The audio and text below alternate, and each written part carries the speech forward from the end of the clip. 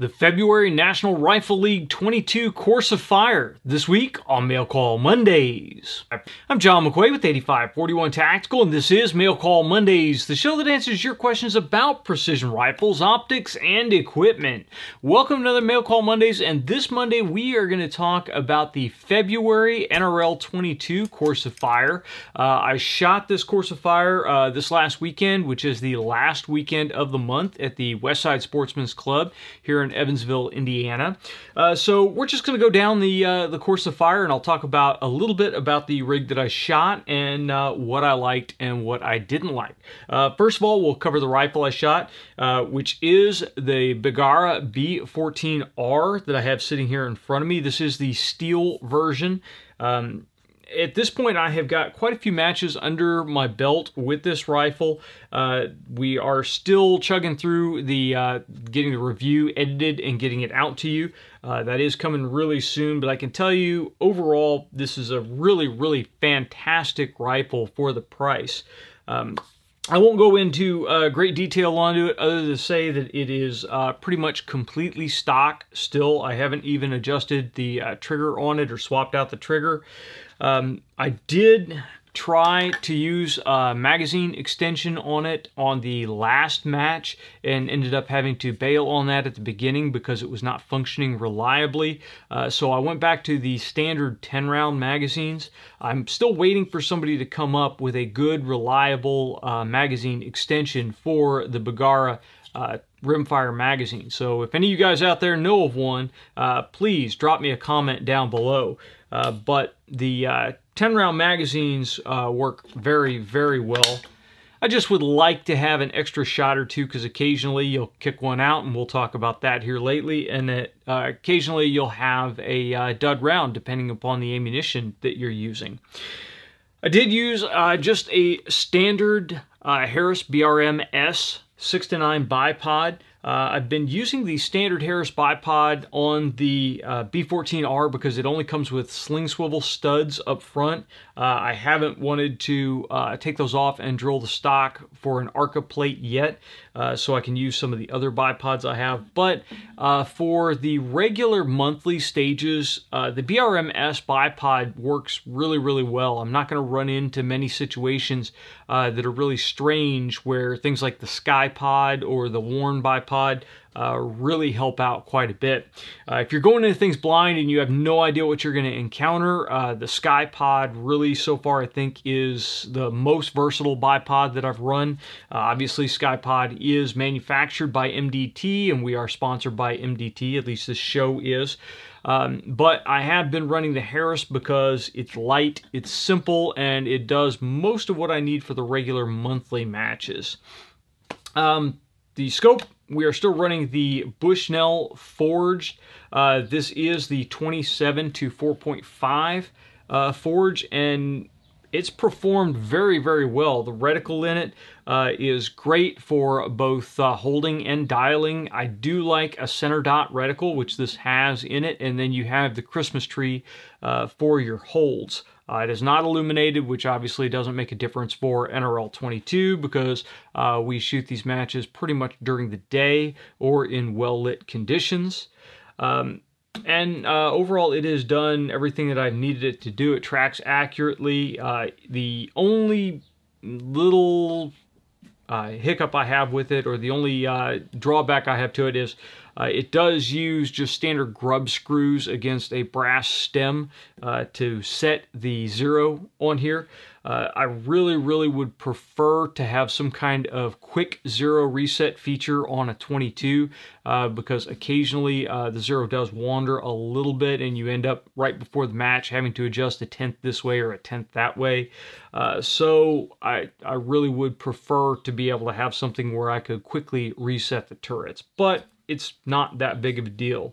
The parallax works great on it, and it's not so finicky on the parallax that I can't actually fudge and engage a target that's really kind of outside of where I would normally need to adjust the parallax. And again, we'll talk about that when we get to the stage that it applies to.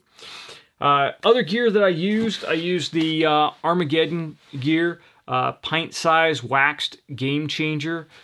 This really has been working well for me. I've got a ton of different bags that I switched up between the different fortune cookies, mini fortune cookies, all the other stuff. This one just, it seems to be easy to handle, easy to maneuver around. It doesn't work superbly for everything, but I think it's a good compromise bag. Now, the mini fortune cookie is also a really good bag. It's just, this one ends up staying in my bag the most and being used for both center fire and for rim fire shooting. There was one stage on here where we needed a dope card, and I used the Coltac dope card holder. This is one that they sent out in the NRL 22 goodie bag, so that was really nice. This is probably the second match that I've used it in, and it just very easily, now I'm doing this backwards obviously so you guys can actually see it, but you just basically lace it around the scope tube here, slip the loop over the little toggle, and then hold the card out to where you want, and it holds the card fairly well throughout movement. And if it gets slapped against something, it's just going to lay back, and then you can stick it back out there again. So it's not like the Night Eyes or the wire wrap ones that I've been using, where if you get it slammed into something, it can get all twisted up and funky. This one tends to return back to where it needs to be fairly well, and it's quick to go on and quick to come off if you need to reconfigure it for something else. And it does just use Velcro on cards, so you can have several cards already set up and stick them on. I generally don't do it. I generally just set up the card for the stage and then wipe it clean with dry erase marker and go on to the next one. And lastly, we did have a stage where sling could be used on this Course of Fire, so I used the Tab Gear PRS sling. This thing works really, really well. I'm a big fan of loop slings. The Tab Gear PRS sling does not have a loop sling. This is more of a patrol type sling that is also designed for precision rifle competition, and it's designed for actual precision rifle real world use. I wasn't sure how well I was going to like it because it doesn't utilize a loop function. I'm not 100% certain I can get as tight with this as I can with a traditional loop sling, and it definitely doesn't have any feature where it cuts off the pulse to your support hand like some of the loop slings do. However, I can stay in this sling longer than I can in a loop sling without problems, which is really important for the real world. But then also the way it's set up, I can quickly get in the sling from a carry position. I can really utilize it from a carry position, and then because of where the tail and the release ends up being, I can snug it down and loosen it up quickly while I'm in the sling. I don't have to get out of the sling, reset my tension, get back in the sling. For this game, what it means is when you have stages like we will talk about where you have to shoot part of the stage in a sling and part of the stage you're going to need to get out of the sling. That allows me to have the sling tight enough that it will actually do something for me when I'm using it for support, but I can slack it out when I need to get on a barricade so that it's not limiting my position. So that was overall the gear that I used. I didn't really use anything else other than these pieces here. So let's go through the different courses of fire, and we'll pretty much run these in the order that they were printed on the packet, because this month that is actually the order that we shot them in. So stage one is Love Stinks and So Do Ladders. Of course, these are all Valentine's Day themed stages, so on with the corny titles. This one I actually cleaned. This was a ladder stage, as the title would dictate. And it was a 70-yard target, a 2-inch piece of steel on a single hanger, and equipment allowed is one piece of equipment in accordance with the NRL 22 rules. Now, we haven't talked about the NRL 22 rules for a while. I'll just talk about this real quick. This is specifically referring to the gamer plate situation. So if you run a bag with a gamer plate on it that allows it to be solidly affixed to your rifle, The bag and the plate, while they're in contact with each other, are considered one piece of equipment. If you separate them, leave the plate attached to the rifle, and you move the bag to the rear of the rifle, that is now two pieces of equipment. So you are only allowed one piece of equipment for this stage. So if you used the gamer plate, they have to be used together for the whole deal. The points are 10 points per impact, 100 points possible. Start position is standing, rifle, and all gear in hand, mag in, action open. On the start signal, you'll engage targets with 4 shots from any step on the ladder. Move to a different step and re-engage the target with 3 shots. Move to a different step and re-engage the target with 2 shots. Move to a different step and re-engage the target with 1 shot. So 4, 3, 2, 1. No step can be repeated, and you must use 4 different steps. Now, I cleaned the stage, but I shot it a little bit differently than I normally would shoot ladder stages. Usually, if I have the choice on a ladder, I like to go high to low because gravity is assisting you coming down. And usually for me, it's easier to start at a higher rung, the highest rung that I would use, and then just thread the rifle into the next one, thread the rifle into the next one, thread the rifle into the next one. You could use whichever step you wanted to use to start with, but you had to engage with 4 shots on the first step that you used. So this told me I wanted to get the most number of shots from the most stable position. So I started on the bottom rung. Now, the bottom rung may not be the most stable rung for some people. For me, I've got the flexibility in my lower back that I'm able to get into a prone position and then just bend my back up and rest the rifle on it. And for me, that's the most stable setup on the ladder right now. Now, I may have days where I had a heavy lift day the day before, and I may not be able to comfortably get into that position, so I may go to another higher rung. But in this case, I started on that bottom rung, and I fired my 4 shots, and then I just crept up 1 rung at a time. So 4 on the bottom, 3 on the next, 2 on the next, and 1 on the top. And it managed to work just fine on that. That one, the equipment functioned perfectly. I used the pint-sized game changer, and I used it perpendicular to the step. So I got the lobes on there. The lobes aren't actually wide enough to actually go on either side of the step, so it ends up kind of crinkled up like this. But it gives me a wider part to sit the rifle on. Now, I've tried it both ways, with the bag this direction or with the bag sitting on the step and the rifle in it here. And I really kind of like the bag being perpendicular to the step a little bit more. Sometimes I go back and forth on it, but that seems to work best for me right now. And it's fairly easy for me to get the bag and the rifle in, or to drop the bag on and then thread the rifle in over top of it and get it on top of the bag without trying to get it between the 2 upright lobes and have to deal with that. So again, I cleaned that one. Felt pretty good coming off of it. I think I could have got my shots a little bit quicker, but since I didn't have any misses and time was not a factor in this one, I was fairly happy with it. So stage 2 is pick your poison, but do it quickly. So this one, we had all the targets were at 65 yards. You had a 5-inch and a 4-inch on a double hook, and then you had a 3-inch and a 2-inch on a double hook. You have 1 piece of equipment in accordance with the NRL 22 rules on the sawhorse, and sling only for any unsupported positions. So you could not use bipod or a bag for the slung positions. Points are 10 points per impact plus a 0.1 bonus per second remaining, i.e. if 8.7 seconds remain, the shooter will earn 0.87 points. For the practice score template, enter the time elapsed in seconds.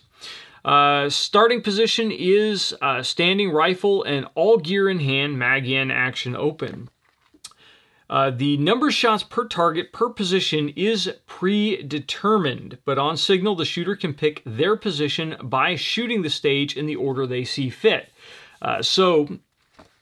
Standing, you had to engage the 5-inch target with 2 shots. From the top of the sawhorse, you had to engage the 4-inch target with 3 shots. From the bottom of the sawhorse, you had to engage the 3-inch target with 3 shots. And prone, you had to engage the 2-inch target with 2 shots. If the shooter completes the course of fire before the time limit, the shooter will let the RO know by yelling "done" to stop time. So this one, I kind of like the way this is set up because you knew which targets you had to shoot the most shots on, so you couldn't just like lay all of your shots on the big fat meatball targets. And you had to shoot specific targets from specific positions, but you could choose the order that you wanted to shoot those positions in. A couple of our shooters started on the barricade.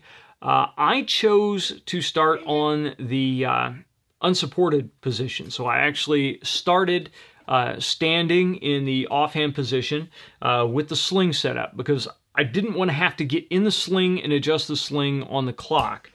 So I got in the sling, dialed it in before my time started. Then when time started, it was just a matter of bringing the gun up, closing the bolt, and getting the shots off. Now, I missed my first one offhand, I got my second one offhand, and then it was a quick matter to go down to prone. Now, you have to be careful when you are going standing to prone in a sling because the rifle is attached to your body. So if you lose your balance, you go down, you're going to spear that rifle into the dirt. Just be careful going down. It's something that really is a good thing to practice with an unloaded gun. And you definitely need to make sure that that bolt is back and your finger is out of the trigger when you're moving down to the prone position. Or if you're running a semi-gun, you need to make sure it's on safe when you're moving because it's real easy for that muzzle to go directions you don't want to.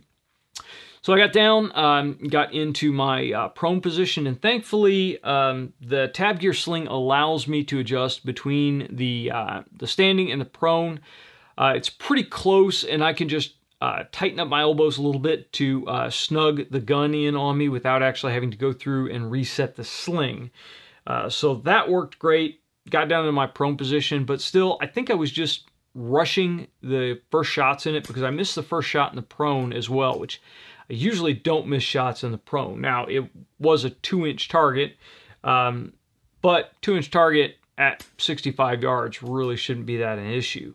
So, missed first shot, got the second shot, and then moved to the top of the sawhorse because, again, I like working top down when I have the opportunity. I had already thrown my bag on the top of the sawhorse as soon as the time started, so all I had to do was slip my arm out of the sling, drop the rifle across the top of the bag, and get my 3 shots off the top of the sawhorse on the 4-inch target. I connected with all 3 of those. Then I had to move down to the platform underneath the sawhorse, and this is where the problems jumped in. Because I needed to get the position down there, I didn't feel that I could get it with the sling attached. So I went to throw the sling over my head, and I hooked my ear pro with the back of the sling and pulled it off. I knew time was running. I knew I wasn't going to have the time to put my ear pro back on before I could engage the target. I went ahead and continued the engagement without the ear pro on. Now, I'm wearing iPro. I know I've shot these things quite a bit. I knew that the 22 ammunition that I'm shooting, which is subsonic ammunition through a bolt-action rifle, was not going to blow my eardrums out for 3 shots. So I went ahead and rolled with it. If it was a young gun, I probably would have gone ahead and stopped the match, had them put their ear pro back on and continued because it's very important to protect their hearing.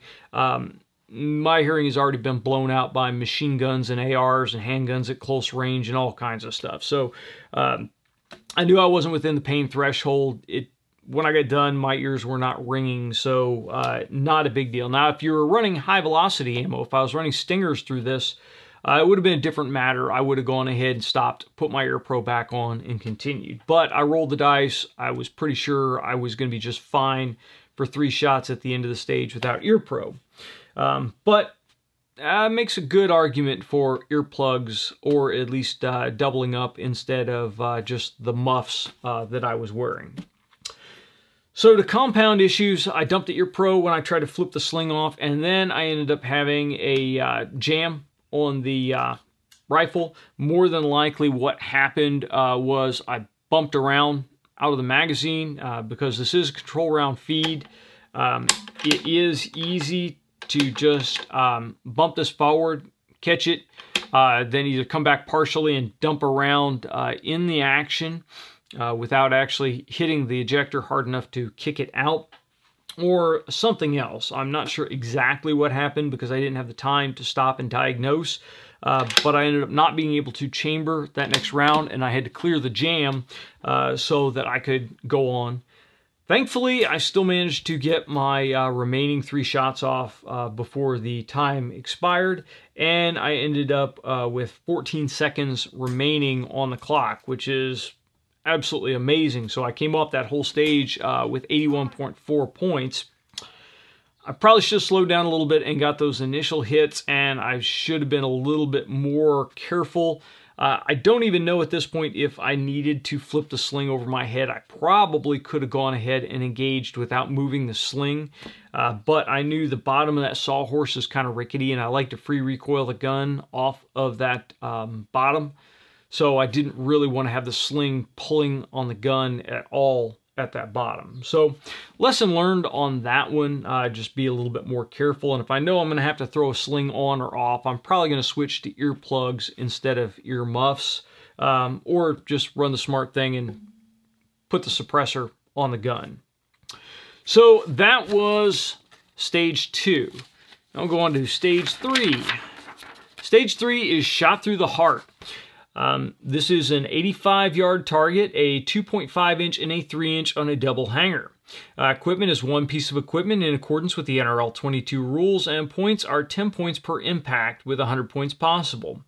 The start position is standing, rifle and all gear in hand, mag in, and action open. On the start signal, you'll engage the 3-inch target with 3 shots from the back of the chair. Then engage the 2.5-inch target with 3 shots from the seat of the chair. Then you'll move to the 5-gallon bucket and engage the 3-inch target with 2 shots from the bucket on its side. Then engage the 2.5-inch target with 2 shots with the bucket on its end. Note, the chair will be facing down range. When shooting from the back of the chair, nothing may be touching the seat.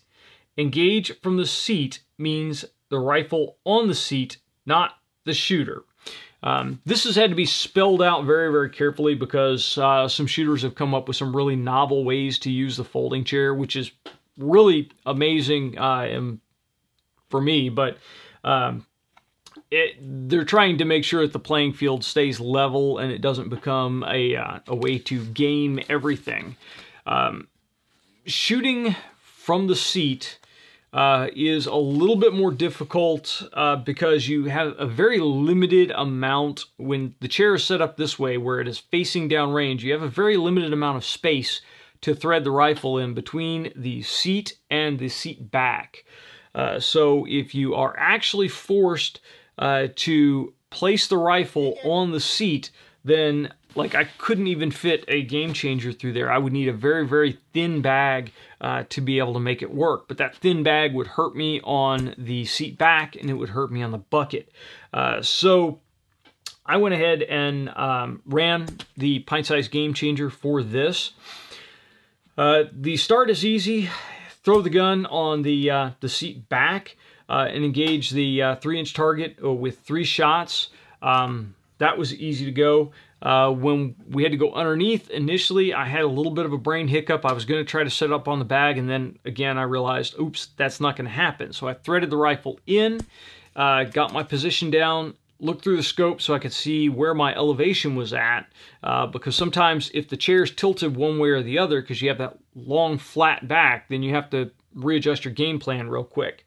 Thankfully, the chair was on a little bit of a downward tilt because of the uneven grass, so I was able to run my fingers between the forend and the chair seat, and I was able to get my elevation that way. And the forend on this rifle is fairly flat, so it rides that seat pretty well. So as long as I got my fingers in to block the sling swivels from riding on the seat, I was good to go. Of course, I did take the bipod off because there's just not enough room in there. I've tried to use the flat of the bipod before, and it's backfired on me pretty badly. So jettisoned the bipod before we started.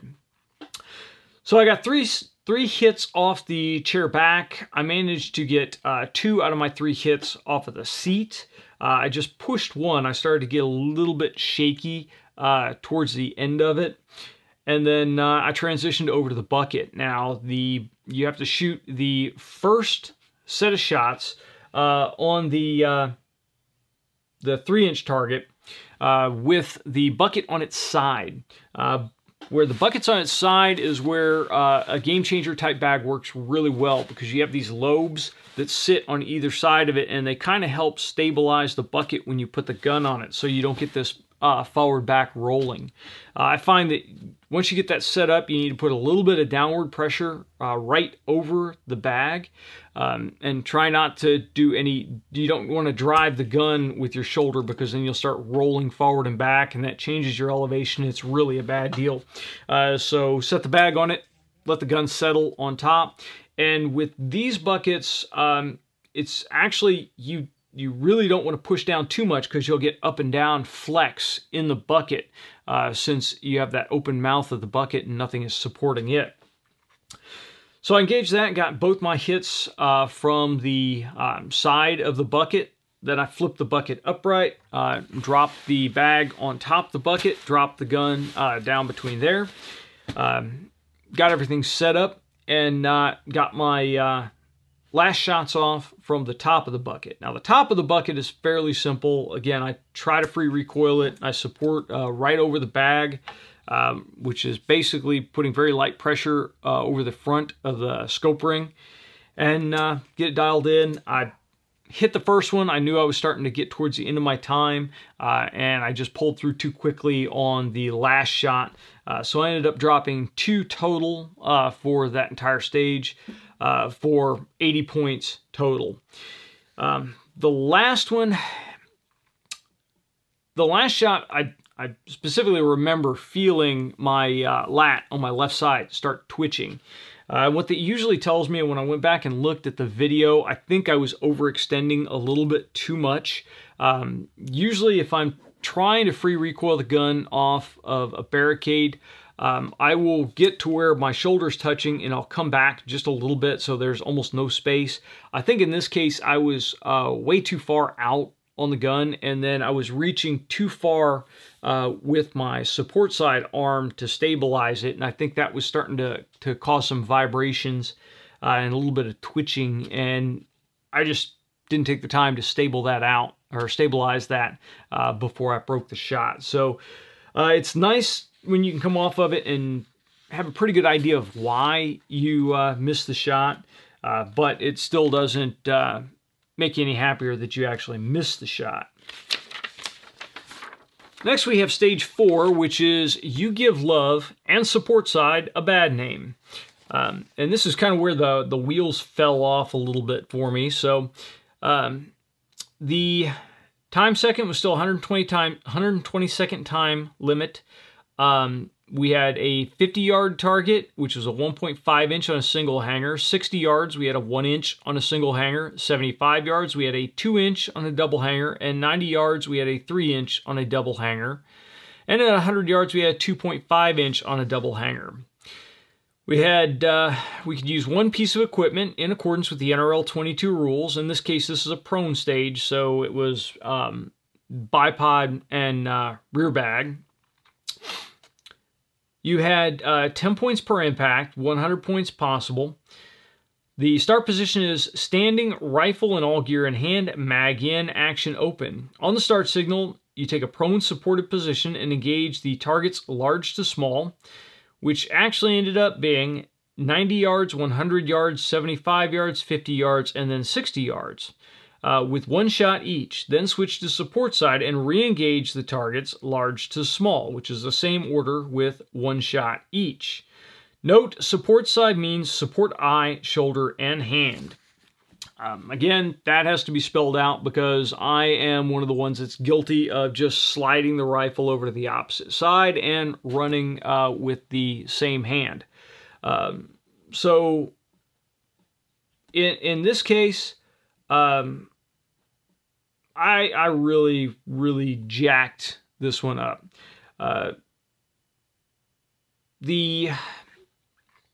So at first I was concentrating on the order, and in fact I wrote the order on my dope card incorrect to begin with, and I had to correct it before it was my time to go up. And the fact that we're starting on the 90, I'm getting all this in my head.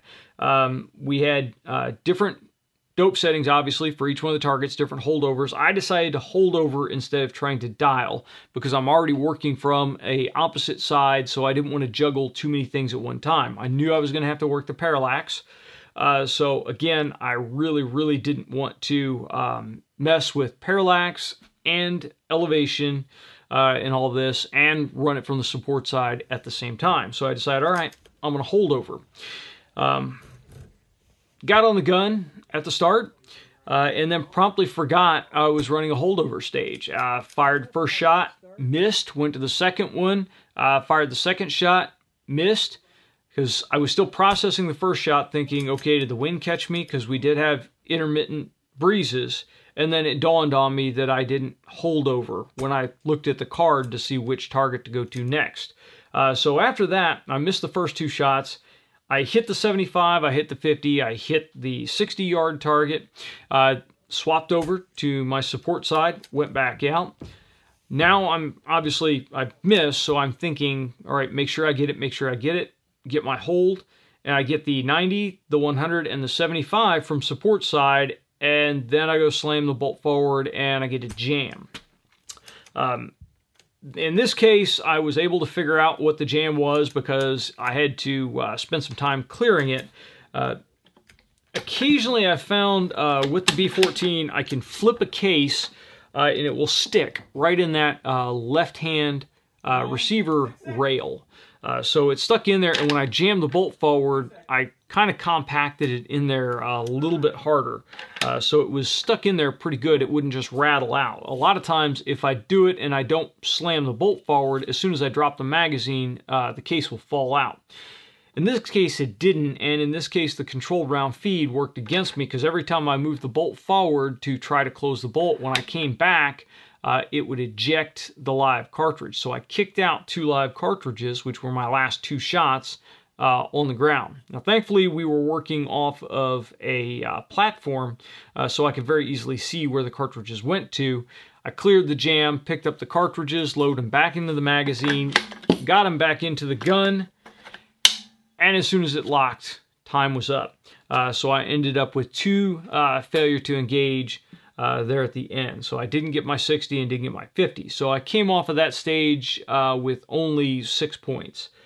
So that one pretty much took me out of the shooting match.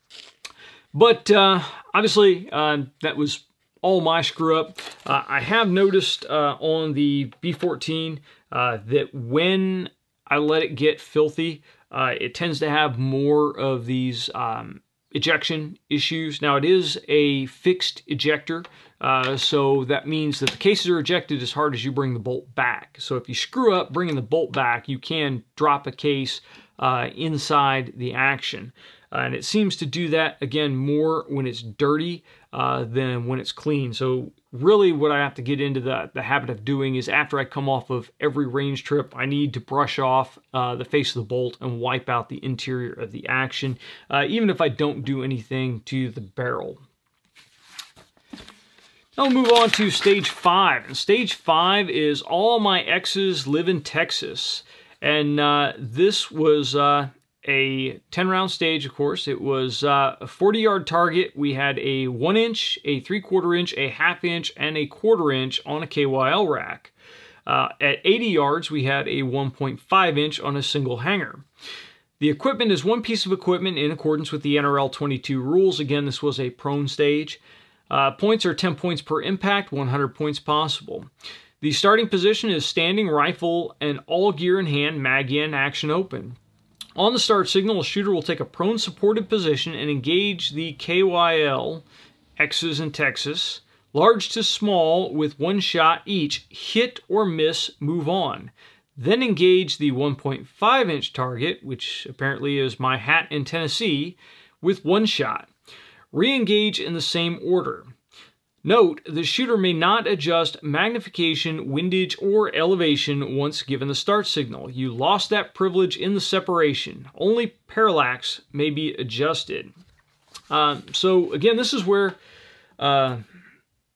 this scope, the parallax is fairly forgiving, so I actually really didn't need to monkey with the parallax to go from the 40 to 80. Now, don't get me wrong, the target was blurry, but I could aim for the center of the blur and get my hit. So not that big of a deal there. This one was just pretty much a straight up prone stage. Since I generally hold over anyways, it was very easy just to keep everything zeroed out and know that I needed to hold about 0.2 over for the 40-yard target, and then I needed to hold 1 mil over for the 80-yard target, and I was good to go. It was pretty easy to run it. I ended up coming off that, I believe, with 90 points. The only one I missed was the last one, and again, I rushed it. I just rushed the shot. I knew we had an intermittent wind down there, and instead of taking the extra time to verify what the wind was doing, I went ahead and just went with what I had been doing, and that kind of bit me in the butt. I watched the bullet go off the right-hand side of the target, so I knew I should have come off my hold because I got it for the first one. I should have come off that hold and held center and then drilled the target. But, you know, those kind of things happen. So, again, 90 points on that. But with the points that I really lost on the earlier stage, that blew me out of the running for a first place in this match. And that was the last stage for the February Course of Fire. Overall, it was a pretty enjoyable Course of Fire. Everybody seems to hate ladders. I wasn't really too wrapped up about the ladder. I like the way they did the supported, or the sling supported stage, the offhand stage for this match. I liked having to decide, am I going to start in the sling or am I going to end in the sling? How am I going to go with this? So that was kind of neat. So again, overall, it was a ton of fun. I have not been shooting as far as training much because of the whole ammunition shortage and because of all the other issues that we've got going on here. So I have really actually gone match to match without going out and getting a training day in, which is never a good thing, and my performance really demonstrated that. So I definitely have to get back out and actually take my own advice and get out and shoot and do some more training days to get really dialed in on this. Now, the equipment performed well with the exception of those hiccups, which I believe are operator error because I am not cleaning this thing the way it should be. Usually it doesn't take a ton of cleaning or a ton of maintenance, but I am starting to notice those extraction issues when it gets really filthy. And by filthy, I mean I still didn't clean it since the last match, and I had some extraction issues in the last match, and it has probably been 500, 600 rounds since I've cleaned it. So probably a good idea to go in there because you get that paraffin wax off of the cartridges, and it starts to build up in the action and build up in the mechanicals, and it can be an issue. I said I still haven't adjusted the trigger or done anything with the trigger. I need to get in here and see how much I can take off the trigger pull weight, because that really helps when you're free recoiling. And I'm really actually considering swapping the stock over for the MDT chassis that we have here. So I don't know how we're going to go with that. With the MDT chassis, the LSS XL that I have here, this is for a Remington 700 footprint, which the Bergara will go in a 700 footprint. It does give me a full-length Arca rail up here that I've attached, so I can put the SkyPod on here and use that wherever I want to use it. And it also does, of course, give me the ability to throw some accessory weights on here, so I can get this balanced out a little bit better. This rifle does not balance right now. It's very tail heavy because I have a short, lightweight barrel and a light forend on it. So even with the bipod on here, it doesn't balance out. And when I have to pull the bipod to do stuff like ladder stages, then I lose a lot of weight up front, and I end up having to put more weight on the front of the gun with my hand to try to balance it out. So I think I may get a little bit of a handling improvement going to something like the LSS XL. I don't know if I would want to go to a full ACC chassis on this. I'll have to take a look at that. The ACC chassis is really an extremely adept competition chassis, but I'm starting to just really enjoy the lighter weight of this rig when I'm moving it around a lot on the barricades. It makes a NRL match, or an NRL 22 match, a little bit more relaxing when I'm not constantly moving around heavy equipment like I am with the big centerfire gun with the heavy barrel profile and the ACC chassis. So let me know what you think, though. Do you want to see the Bergara in the MDT chassis, or would you continue to shoot it in the factory stock? I really don't have any issues with the factory stock. It's very well thought out, really good piece of equipment, but my other guns run MDT chassis, so kind of be nice to have this one in a similar feeling chassis as well. So that's going to do it for this recap of the February Course of Fire. If you shot the February Course of Fire, let me know. What stages did you like? What didn't you like? And how well you did. I'd love to hear your comments down in the comments section down below. If you guys have any questions or comments over anything we've covered on this edition of Mail Call Mondays, then please leave a comment in the comments section or send it to us on Facebook or Twitter. If you guys want to support the videos that you know and love, please check us out over on Patreon. And until next time, get out and shoot.